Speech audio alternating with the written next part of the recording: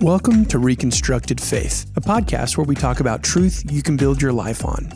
We hope to dive into the hard conversations of life and faith and seek out reasonable, substantive answers.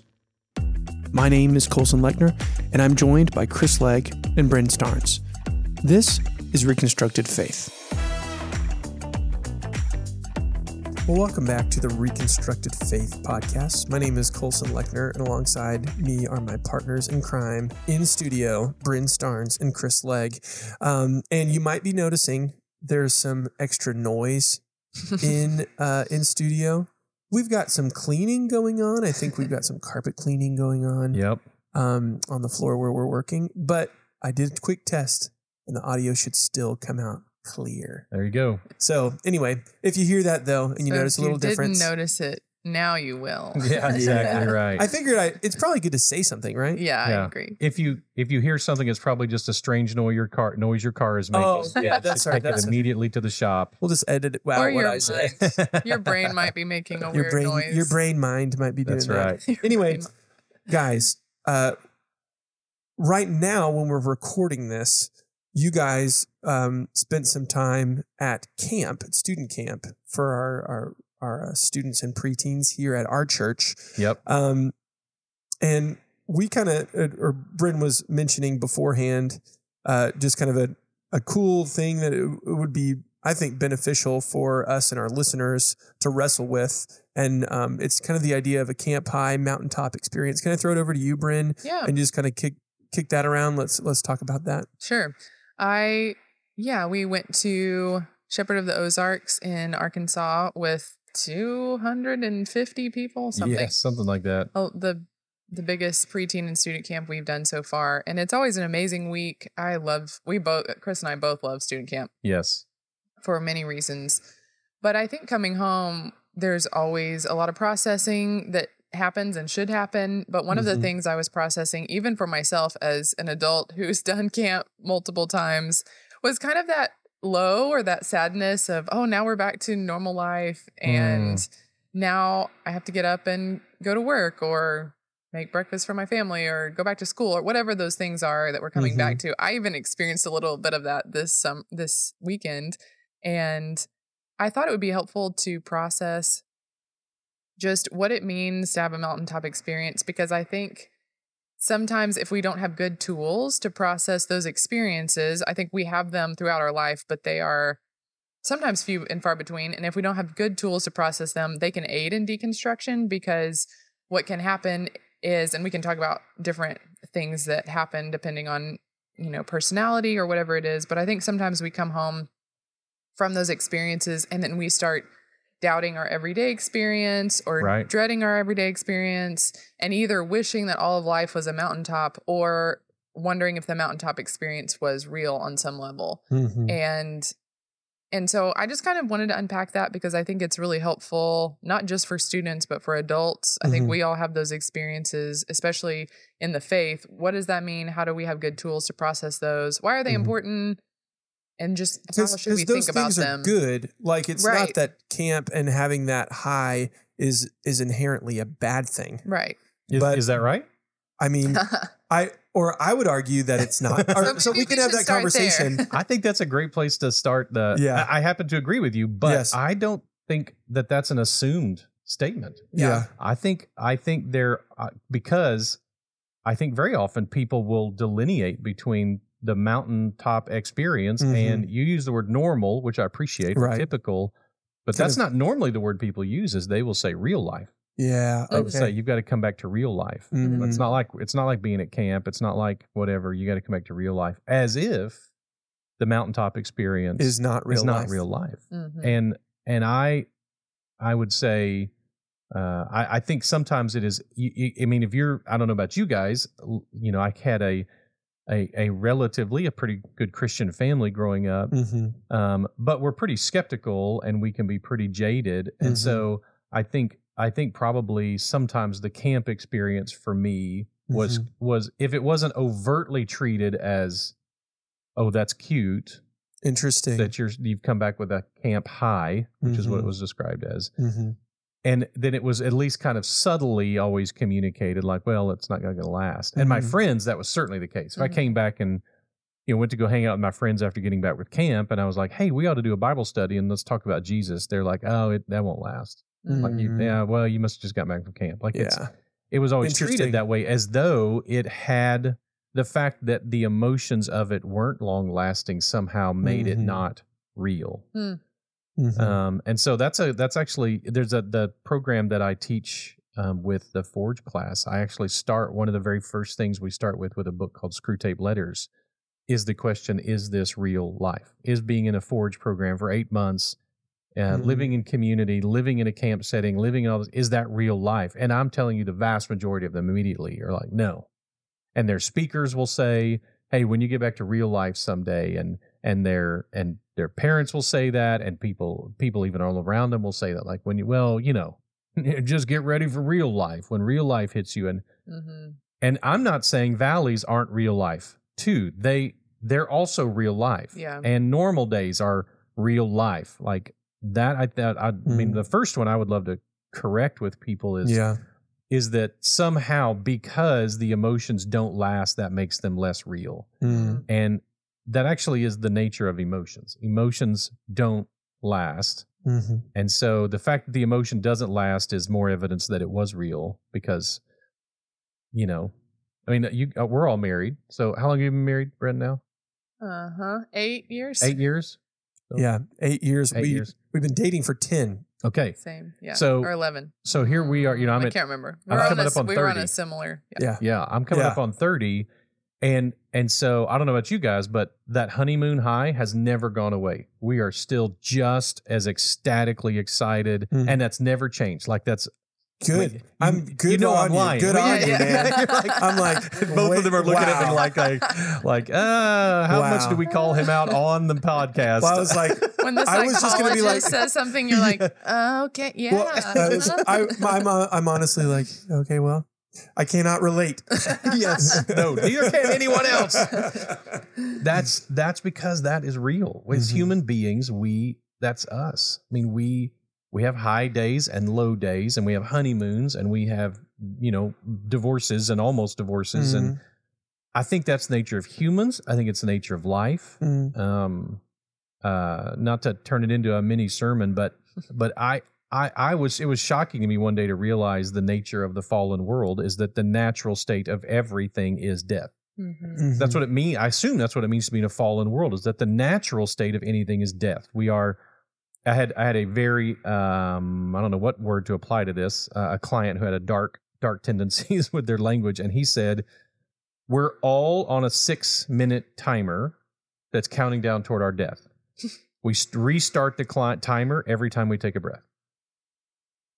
So you are 6 minutes from dead right now, and the timer starts when you take a breath.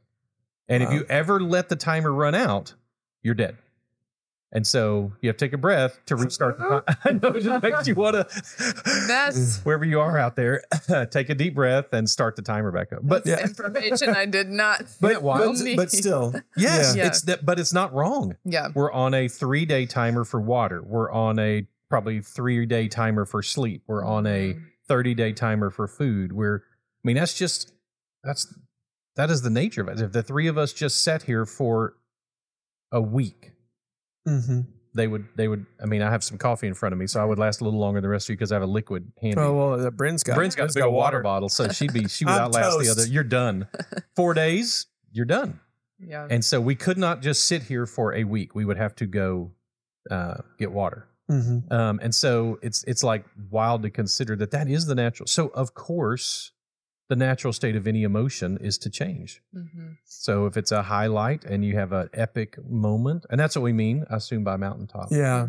I was curious, and I can't find evidence online, whether the term Mountaintop experience comes from the experience of, if you've ever been a climber. And so I don't know if you guys have ever experienced that. We've climbed a tall mountain, and the euphoria that comes from reaching the top. I've never done it. I've never had that summit euphoria, but I've had friends who've described it it is euphoric to reach the top. Have y'all done it?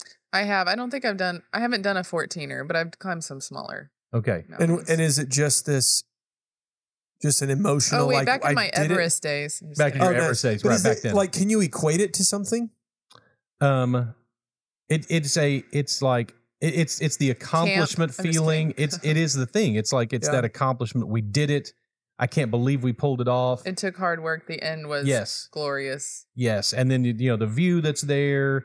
I'm assuming, I've not run a marathon, but I assume it would be similar to that feeling of like, I can't believe I pulled this off. I accomplished this. And then with a mountaintop, you have also the advantage of usually an amazing view. Mm-hmm. And the camaraderie of we did this together. If you did it with other people. Mm-hmm. But I actually, just searching mountaintop experience, I would say the first 3 or 4 pages that I glanced through, none of them referenced that. Interesting. They were all referencing Bible passages about people on the mountaintop. Interesting.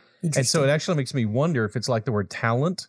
Like the word talent in English, it's not an English word. The reason it's the word talent means talented, like that you have skill sets, is from the concept of a talent, which was a coin or a measurement of money that Jesus used to tell a parable of the talents, meaning whatever God has given you. But it's come to mean in English, your skill sets. Well, actually, there is no concept of that outside of the biblical picture.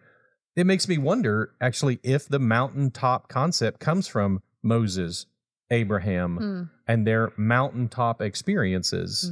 And so that we describe these great moments in life, these epic moments, as being like, Moses meeting with God to get the 10 Commandments, or Abraham meeting with God to not sacrifice Isaac, or Jesus in the Mount of Transfiguration. I wonder if that's, if the actual etymology is from the biblical account, which would that be intriguing? So then because I'm tracking with you, then like, okay, let's call this what it is. This is still real life. It's just a mountaintop experience. Why is it hard then for people, especially people I believe that grew up in the church, who may, let's say, from a young age have gone to VBS or something like that, a vacation Bible school or camp or some sort of basically where there's an emotional experience and then a call for response. Yeah. And then I know of people, and then I've also felt it personally of like, okay, I've made a decision, whether it's like I'm choosing to be saved, or I'm choosing to, go in, to devote my life to ministry, or you know what I'm saying? Like that kind of vernacular. And then it's like next year rolls around and I feel similar. And then it's like, okay, well, should I respond? Yeah. And then it's like, I've talked to people and it's like, I kind of did that, but then the next year I kind of felt it again. And so I guess again, we're coming back to emotions or an emotive response to what's happening, but I don't know kind of what that triggers in your brain. Do you think we could discuss and you covered some of this, Chris, but we could discuss why it's important to have those and then go into kind of how we struggle with the fact that we also have them. Yeah. Is that sound great idea? I think that's a good idea. So why? Well, going from Chris and your conversation about scripture, if we believe that it comes from scripture, or even there are examples of it in scripture, I think we can go back to that of what do we see in scripture as the reason that we have it. And even, so what would you say is the benefit to having mountaintop experiences? Some things that come to my mind is you use the marriage analogy, and that makes a lot of sense in this perspective to me, because we all need times to reconnect with our spouse and make good memories and connect on an emotional level and pause and stop the rest of normal life to remember, to pour into our relationship and remember the things that we love about each other and recalibrate. All of those things are positive in a marriage. And no, not every weekend is a retreat weekend when it comes to marriage, but I think we would all argue those are important. And those are something that often gives you energy to continue going through normal life the rest of the year. And in the same way, it seems like that is what a mountaintop experience could provide spiritually. Is it's not that it is false emotion or somehow fake. It's that we always need time to stop and recharge and reconnect and remember why we follow the Lord and pause the busyness. We talked in the junior and senior class yesterday about pausing the busyness of life and the pace of life that Americans have, particularly. We often have to intentionally pause and stop and, Shabbat, stop to connect with the Lord and hear from him, because our busyness often drowns that out. That's like my initial thought. Yeah. What do you think? I mean, going off of my own personal experience, I know that it was these sort of mountaintops were important for me because it reminded me of why I was why I was following Jesus, and that I was not alone in this. And then it was also just like, I don't know. I mean, maybe a glimpse of what, what the Lord intended in some ways of really like communion with him. Yeah, communion with others and communion with him. And it's like, and what was also,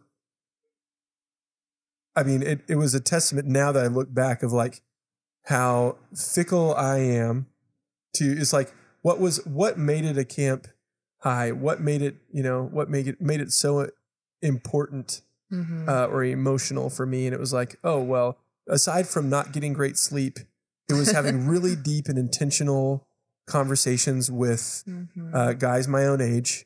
Right. It was spending time in God's word consistently.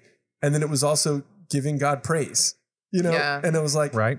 Those things, like, while you talk about, quote unquote, real life and like, oh, you got to go back to school or you got to go back to this. But it's like, but I think another reason why it was such a shock to my system was I didn't have, like, I went to church, but my rhythms of connection with God in my personal relationship, especially during that time in my life, I think it's looking back, it's like, oh, that's a testimony to how starved I was for connection with the Lord.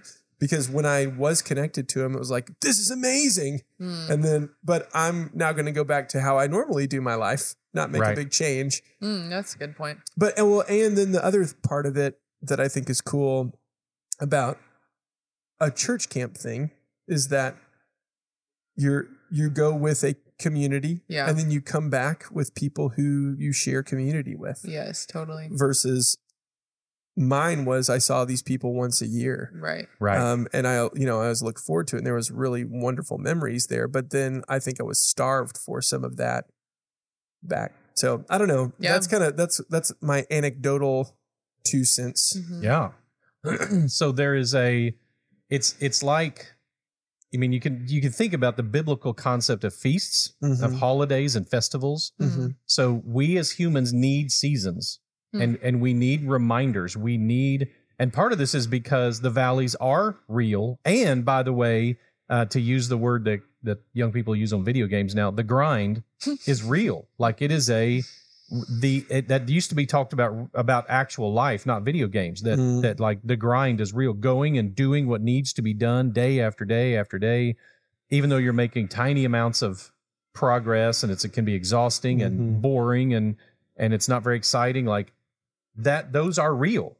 And so are the mountaintops, the epic moments. And it's like saying, when you go like, well, it's not real. Like, that's like saying dessert's not real. Yeah. I mean, it just because exercising is real, and just because, I mean, I'm literally sitting here was thinking, like, the moments when the cleaning goes off and you feel the cleaning goes off, and you're like, oh, that feels so good when that cleaner turns off. That is not less real than when the machine is running. There are times we need to do that. More marriages would make it. Maybe the vast majority of marriages would make it if they would understand this concept of, yes, there are times, as Bryn well knows, and you well know, of doing the grind. Taking care of a baby is a grind. It is every few hours there's something to be done. Every few minutes there's something to be done. And when you have little kids, every few seconds they're demanding something, and that grind doesn't stop. And so if you don't get away, if you don't have date nights, if you don't have a time to go to the movie with friends, if you don't have poker night, if you don't have picket, whatever it is, those the minor version of mountaintop experiences, then you're not going to make it. And as humans, we need those. We need those to look forward to. But that's like the entire biblical holiday, holy day prescription is all based on this reality. Even the Sabbath, even the fact, like you said, even that every 7 days they were supposed to stop and relax and spend time with the key people in their life, stop the grind for 24 hours. Like that is, God gave those to us. And so, of course, we need the weekly ones. We need the small daily ones. We're supposed to sleep every night. We're supposed to spend time with family every day when possible. But like those are necessary. And that's just part of human nature, and it's part of the nature of a fallen world. So fallen race and a fallen world. And to treat the high points as somehow not real, but then to treat the rest of it somehow as real is just an obvious mistake. And so, yes, decisions made in a high point are hard to maintain in the grind or in the low points. They still can be. I mean, that's, I think it was Mother Teresa who talked about living in a valley for the last like decades of her life and never feeling like she got to come out of it, and yet holding fast to what she believed was right and true all the way to the end. And so those are both are very real, and they're reality, and we need the high points if we're going to have the low points too. And we need those high points to invest in and to strengthen us. And he goes about like what Dan Ray said the other day that was really cool when he referenced like we I wrote it down, like the fact that our decisions are largely going to be emotive. And so that's just weird to think, like, it doesn't mean the decision isn't real. The fact that it's connected to emotion, it's just not the whole thing is not just emotion. So of course you're going to go, yeah, we intentionally, and this, I think this is part of it too, is we intentionally craft situations to create the highs, but we don't have to craft the ones that create the lows. We can. I mean, I do once a year with a group of students, craft a low, but we craft the high, right? And therefore it feels less real, I guess. But life can already, a lot of times throw us the lows. That's right. The lows are going to take care of themselves. It's a fallen world, right? And so, yeah. And so we go, oh, everything about camp is, it's all supposed to focus into the spear point on Thursday night when the kids are, most invested and then you give the gospel and then they respond and they like, well, yeah, welcome to being a human. Of course, our condition affects our heart and our soul and our mind. But the fact that it is an emotional time, a positive time, that would be like saying the honeymoon night wasn't real because of all the emotions. Like, that's just dumb. Now, I'm saying, I don't mean to minimize it. I know so many of us, I was too, raised to think of it as, well, we're manipulating this or manufacturing this. And yes, you're right, we are. I manipulate positive experiences in my life all the time. I manufacture them all the time. I schedule nights with my friends and dates with my wife and all those type of things and hang out time with my kids that are meant to be positive. And you cultivate an environment for all of those. That's right. That is the goal of what you want. Exactly. If I don't, they won't happen because we live in a fallen world. And there are moments of joy that we don't choose, of surprise joy. And those are awesome too. But of course, if we want that, that's going to be necessary. So what I would love is what anybody who would be out there who would go, oh, I had that camp high and I asked Jesus into my heart at VBS or whatever, but then I came home and went right back to my sin. Like, we're not surprised by that. I'm not surprised by that. I would assume that's a super common thing because there you're like you said, you're surrounded by good influences and friends, and there's these positive moments, and there's the social encouragement and all the different things. And is your conversion real? Well, I mean, maybe and only you and God know that the answer to that question, but it doesn't mean what you experienced wasn't real. It doesn't mean that unless it wasn't, unless you're like, this will make people like me if I do this. Well, maybe then that wasn't real. I don't know. But don't go back and say, oh, now that I see how they created that at camp, that makes it not real. That's again, we would not say that about anything else. Right. This food's not real because the chef spent so long manipulating it into tasty forms. Therefore, it's not really real. It doesn't really affect me.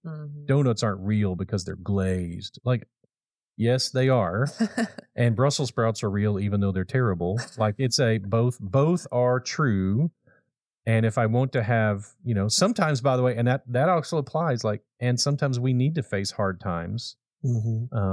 Because those are real too, and we need those in our lives too. But anyway, just fix. Yeah. Well, kind of going back to your question, Colson. So then, what would you tell people? I think this was your question. You can rephrase it if I'm remembering incorrectly. But so then, for people who are on the other side of a mountaintop experience, what would you tell them in the moment where they're kind of coming down? Okay, great. So you know how the Apostle Paul in Romans, I think it's 13, says, make no provision for the flesh? I think the opposite is also true. We should make provision for the spirit. And so just like, I have all these passwords on my computer and blockers and on my phone, all that kind of stuff. And I've said before, like, I'm an adult man. If I want to look at something inappropriate, I can drive to Best Buy, pull out my credit card, buy something that will give me internet access, and see what I want to see. Like, no one can stop me from doing that. I'm 50 years old. So, but the insanity that would make me want to look at something inappropriate probably isn't going to last through all those steps. Yeah. When you've got that werewolf feeling of like, I've got to engage with whatever my addiction is. Well, there's a bunch of barriers between you and your addiction. Well, your addiction may not be willing to push past them. It's you got money, you got spending addiction. I had a friend who used to freeze her credit card in a block of ice so that she couldn't use it until it melted. And she'd be like, even if I put it in the microwave or something, like, I got to be careful not to melt the credit card. But she's like, by the time I got the ice melted, a lot of times I realized I don't need that. I don't need that. That's making no provision for the flesh. Wow. So you don't store alcohol if you're an alcoholic. You don't store Little Debbie snacks if you're a sugar addict like I am, right? You don't give yourself access to pornography if that's something that you're tempted by, like I am. And so to say, okay, so I'm going to make all these blockers, that's making no provision for the flesh. But the spirit, the opposite. So when you're insane, when you're sane, you want to make decisions for when you're insane. Does that make sense? Yeah. Okay. The same thing is true. When I'm sane in a happy, positive, joyful way, I should then actually make decisions that are going to maintain. So honeymoon, great time to plan your date schedule for the rest of the year. Like, that's a great time to do that. You have a great night together. You enjoy each other. It's a great time, whatever. That's when you want to start setting the disciplines in place that are going to maintain that. We're going to go on dates. We're going to have these fun times. And that way, when you are in the valley or when you are in the grind, you've made decisions that provide for the spirit. You guys know I do a poker night once a month. And almost every time, I'm like, I don't have time to do this tonight. Like, there's just, and I have guys who'll tell me all the time, like, I wanted to come this month, but such and such came up and such and such. And like, or the quarterly lead pastors meeting that I go to, every time it's like, so much I need to get done. I don't have to, but, well, it's on the calendar. I got to do it, right? I hosted at my house or my church. I got to do it. Well, I get there and I'm there, and 10, 20 minutes in, I'm like, I needed this so bad. And so it's the same thing. Part of how you do it is you need to discipline yourself to have. And so when you come down from the mountaintop, that's a great time to sit down with someone who you love and go, okay, here's some commitments I'm making. Do you guys ever do the thing where you write a letter to yourself during the mountaintop and then have someone mail it to you like 6 months later? Oh, I've never chosen to do that. I think it's wise. It's happened where it's like, you need to do this, so do this, and then you know what I mean. But I'm not thinking about it. I'm not thinking about it in the mountaintop. If you do that, I mean, I try to journal in Mountaintop, so it's essentially you go back to it sometimes. Nice. Yeah. Okay. So we used to do that all the time at camp. Yeah. The last thing at camp is you wrote a letter to yourself. Okay. And then we would put them all in envelopes. You self-addressed, stamp it. We don't see it. Yeah. And then 6 months later, we mail them all. And it was so cool for the kids to go like, I made this commitment and I've fallen off of that, or this is what I was telling myself then, and I've forgotten the truth of that. And And so, because it's from you, you can't question and anyway, that's part of it. But I think that's part of why we need them is to recommit to what we know is best. Yeah. It's why we do need those seasons. We all mock, me myself included, New Year's resolutions. But we need to make commitments at different times. It's like, okay, I'm going to start on Monday. Well, okay, actually start on Monday. And you go like, oh, I blew it by Wednesday. Okay, well then start next Monday or Thursday. Like that's humans. Yeah. It's in C.S. Lewis's Screwtape Letters. It's called the law of undulation. Human beings undulate. We have up, we have down. And the demon's desire is to make us believe the one we're in will never stop. And so, this camp high, I'll always have this camp high. It'll never go away. It's like your senior, the last song in Greece. We go together. We'll be friends forever. And so like, no, you won't. But you think you will and you believe it. And then when you're not, it can be so disheartening. Like, but if you knew up front, no, the friendship you have with those high school students is so real and so deep and so powerful and it's so wonderful. And it also probably won't last the rest of your life. Both are true. It's not that one, and so many adults are like, the friendships you have now, they don't matter. They're going to go away. No, of course they matter. Yeah. But they're probably also going to go away. Yeah. And so all of those things are true simultaneously. We don't need to minimize any of them. We have highs, and it's awesome to have a high, and you probably won't stay high forever. And then you're going to have lows, and lows can be really, really painful. We learn a lot in the lows, but we can be really, really painful. We write good poetry there. And they're also not going to last forever. Yeah. So. And it just reminds me of the things that we've talked about a lot on this podcast of it's also much more important to remind yourself of truth and realize what you're putting your hope in, because those things are good and real. But if your hope is in the high or the emotion or the friends that are going to last forever, and then they go away at some point and your hope was in that, then the low is going to be even lower. And it just pushes us back to even our relationship with the Lord, not our feeling about that relationship. That is such a great point. That's back to our themes. Another thing we probably more of us need to deconstruct is our faith and our feelings. That I trust how I feel, and that's sufficient to carry me through. And no, it's not. That our feelings are fickle and untrustworthy. But that is so countercultural. Yes, it is. To right now, because your own experience is all emotive. Like we were talking about with Dan. Yep. So that's awesome. Emotions are fantastic, and they're vitally important, and they're super powerful, and they're a wonderful gift from God, except when they're a curse sometimes. But they also are still just emotions.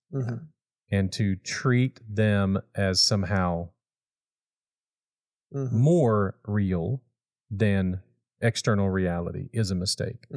They are real, but they are real emotions. Yeah. And those are some great reminders and good things to think about. So if you're one of those people who had a mountaintop experience and then you walked away from it and you're like, it wasn't real, we'd really encourage you to really evaluate that, look back on that and see if it's just the jaded attitude of your family and friends about it that makes you think now it's not real. Is it something like that versus no, it was real, and you need to recapture that, and we'd be happy to talk with you about it and pray with you about it too anytime. Yeah. Good conversation, guys. Yeah. Thank you for joining us for this episode of Reconstructed Faith. If you enjoyed what you heard or were challenged, please leave us a review. It'll help other people find us. If you have questions or a topic you'd like to hear discussed, shoot me an email at info@southspring.org. Reconstructed Faith is a resource of South Spring Baptist Church. Remember, don't give up, trust God, search for answers.